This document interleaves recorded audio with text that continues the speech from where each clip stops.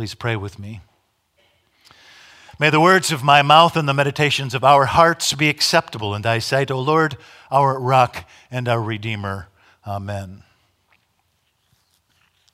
So, Jesus tells a little story about a wedding that got started late because the wedding party hadn't arrived yet. Have you ever heard of such a thing? I know this will shock you, but this still happens. In my last church, one bride showed up at 4:45 for her 4 o'clock wedding. But my organist and I got pretty good at choreographing these things, and John and I are learning how to do this together too. If the appointed hour arrives and the bride's room hasn't seen said bride yet, I just sneak into the chancel and tap John on the shoulder, and he improvises a prelude that will turn out to be longer than the wedding itself. Contradicting common gender stereotypes, Jesus tells a story about a groom, not a bride, who's late for his own wedding. Very late. Hours late. It's midnight. Now, I don't know when first century Palestinian weddings commonly began, but it can't have been anywhere near midnight. This is rudely late. As you might expect in a patriarchal society, first century Palestinian weddings were all about the groom, not the bride.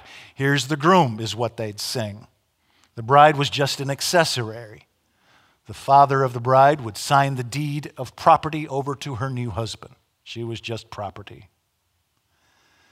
Now, weddings were often held in the home of the groom's father, so there are all the guests standing around the huppah in the backyard waiting for the wedding's maximal moment, the glorious arrival of the bridegroom from his own home. Now, in Jesus' little story, the wedding must have been a fancy one because there were 10 bridesmaids. I've done that myself, shoehorned 10 bridesmaids and 10 groomsmen and a bride and a groom and her father and a flower girl and a ring bearer in this little space here. Now, in addition to all the standard bridesmaids' duties, squealing, weeping, making sure the bride doesn't run away with cold feet, assisting her with all the complicated ablutions of her hair and makeup and a fussy dress of Byzantine complexity. In addition to all of that, the bridesmaids were charged with meeting the bridegroom while he was yet far off on his approach and escorting him the rest of the way to the altar with dancing feet and blazing light from something like those little oil-fueled wicker garden torches you see at beach parties in Harbor Springs. This is what everybody's waiting for. In Jesus' day, it was the groom who marched to the altar in all his sartorial splendor to the strains of Wagner or Mendelssohn, escorted by beautiful young women bearing torches aloft. Unfortunately, this particular bridegroom is so late for his own wedding that the rabbi has wandered over to the buffet table for some sustenance. All the guests have gathered around the bar for free drinks, and the bridesmaids have dozed off waiting for him so that when the off-duty traffic control cop tells the rabbi that the groom is on his way, the bridesmaids flutter awake and try to light their oil lamps to illuminate his ceremonial approach. But of course, the oil has been exhausted by now. 5 of them, ex-Girl Scouts, I guess, have planned ahead with a spare flask of oil, and 5 of them haven't. And when the 5 have-nots ask the 5 haves to share their oil, the 5 haves cruelly refuse because there isn't enough for all of them, and tell the 5 have-nots to go find a corner deli who just happens to stock garden torch fuel oil that's still open at midnight. But unfortunately, of course, this is in the days before Walmart, 24/7. So by the time the 5 have-nots come back to the party, the gate's been locked, and the groom, whose fault this whole thing is in the first place, pretends he doesn't know them. His bridesmaids. Now, OPEC can cause an oil shortage in the Middle East by curtailing production in the hope of driving the price of oil back up above $80 a barrel, but that's not the only thing that can cause an oil shortage in the Middle East. There's also foolishness. Now, once again this morning, it's my happy task to remind you that you know a lot more Greek than you think you do. In this passage about those oilless bridesmaids, Matthew uses a colorful and versatile Greek word. In the nominative case, it is moros, which of course in the accusative case becomes moron, which needs no translation. Not to put too fine a point on it, Jesus calls these 5 oilless bridesmaids morons.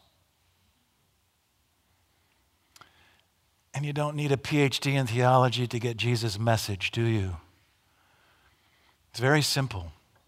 The Boy Scouts have pilfered their motto from Jesus: be prepared. Here are some things to notice about this story. First of all, notice the most obvious thing: the bridegroom's arrival is delayed. There's no arguing with that, is there? It's been 2,000 years. Jesus and Paul and their contemporaries, Jesus' disciples, the ones who worked with him and walked with him and laughed with him and cried with him, they all expected that after Jesus died and then rose and then left, he'd come back. And I mean soon, like right away, in their own lifetimes. And then about 20 years after Jesus left, his contemporaries started to die out, and this caused much consternation in the baby church. And year gave way to year, and the fulfillment of all these dreams of justice and peace failed to materialize. And life was still hard, and Rome still ruled. And these early eyewitnesses began to die off. And by the time Matthew comes along, around 80 AD, 50 years after Jesus, the early church had some explaining to do.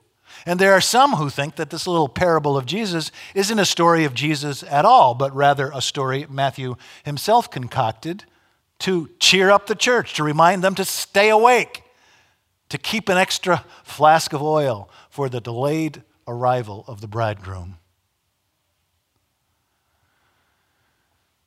So the bridegroom's arrival is long delayed, but it's not uncertain. It's unscheduled, but it's not uncertain. The Son of Man, says Jesus, will come as a thief in the night. Of that day or hour, no one knows, not even Jesus himself. And to change the metaphor, as Jesus himself does, the bridegroom is late for his own wedding, and we don't know when he'll arrive. To change the metaphor yet again, any indifferent frat boy can cram for the final exam with an all-nighter because it's on his schedule. But it takes a disciplined scholar to survive the intermittent, unexpected pop quizzes. And this is a pop quiz. We don't know when it's coming. It's unscheduled, but it's not uncertain. We don't know when it's coming, but we know that it's coming. And no, look, I wouldn't blame you if you've given up on the literal idea of a second coming of Jesus at the last day when he'll judge the quick and the dead and arrive with trumpets blaring, corpses rising, angels flying, and earthquakes quaking. We're rationalists, you and I, and that's just too much to expect and too much to believe. We don't read the Left Behind series, you and I. Still, the bridegroom's coming, literally or figuratively, the bridegroom's coming. There will be a final day of reckoning. We will meet the maker of all the stars and worlds. Near the end of his life, C.S. Lewis began to think hard about what might well turn out to be an imminent meeting with his Creator. And as he conjured in his imagination with this image of that final reckoning, he saw God turning to an angel and with a sly grin saying, "Gabriel, bring me Mr. Lewis's file." Is there anything in your file worth reading? So, what will the bridegroom find us doing when he returns unannounced? You know, November 9 is an extremely portentous day on our calendars. We don't make enough of it. It's a day to remind ourselves how much justice and peace and freedom there is still to work for in this beautiful but broken world. It should be a holiday. We should get the day off when it doesn't fall on Sunday. First of all, of course, it's Kristallnacht, the night of broken glass.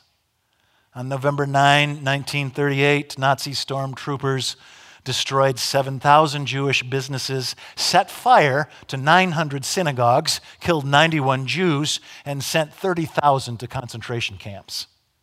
The streets were littered not only with broken glass, but with fine paper confetti. Do you know what it was? It was the remains of Torahs snatched from these burning synagogues. The scrolls of the Jews, the sacred law of God. And of course, it was Joseph Goebbels, Nazi propaganda minister, who sent the German public into the streets with his inflammatory speech. "We shed no tears for the Jews," he said. "We won't apologize for destroying these synagogues. They've stood in our way long enough." You see what happens when you shred the sacred scrolls of the Torah and throw them in the streets? You know what you get? You get the Holocaust. But on to happier things. Do you remember what happened 25 years ago today, 1989? And those of you who are of a certain age, do you remember what life was like before that? Do you remember Mao Zedong? Do you remember Korea? Do you remember hiding under your school desk during the bomb drills? Do you remember Khrushchev telling us that he would crush us? Do you remember the Cuban Missile Crisis? Do you remember Vietnam? Do you remember Ronald Reagan's evil empire? And do you remember that it all came to a crashing halt on November 9, 1989, when that Berlin Wall came crashing down? Do you remember that journalist who sent back his report to the BBC? He said, "I am standing on the Berlin Wall." He would have been shot for that the day before. And do you remember the 10,000 people who streamed through that breach in the first 10 minutes before they stopped counting? And do you remember the West Berliners who were running the other way towards the wall to show their new friends the way to freedom? And you know, I know that other implacable enemies have rushed into the vacuum formerly occupied by the Soviet Union. There's the Islamic State and Al-Qaeda. And Vladimir Putin himself, who sometimes acts like Khrushchev Redux. Yesterday in Berlin, Mikhail Gorbachev said that he fears we're on the verge of another Cold War. So let's pray and work to see that that doesn't happen. And in the meantime, remember that November 9, 1989 was the greatest victory for freedom since August 15, 1945. We don't make enough of this splendid day. And so what will the bridegroom find us doing when he comes? Will he find us shunning and persecuting those who are different from us? Or will he find us chiseling a breach in a constricting wall so that people might breathe free? Or maybe neither. Maybe he'll find us neither good nor bad, neither hot nor cold, neither noble nor ignoble, but just sleeping, dozing off in the corner, out of the way, safe and innocuous.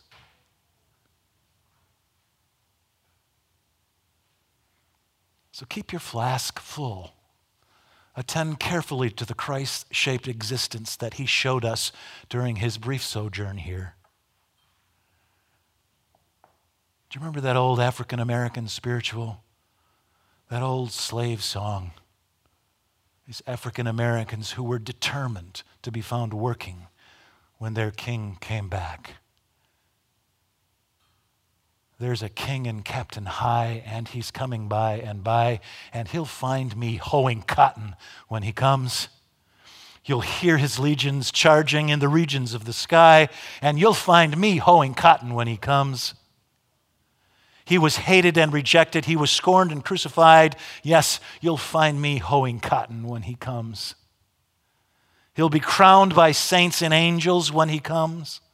They'll be shouting loud hosannas to the man they just denied, and I'll kneel among my cotton when he comes. Will he find you loving neighbors when he comes? Will he find you teaching children when he comes? Will he find you feeding hunger when he comes? Will he find you healing illness when he comes? Will he find you praying mercy when he comes? Will he find you living justly when he comes. In the name of the Father and the Son and the Holy Ghost. Amen.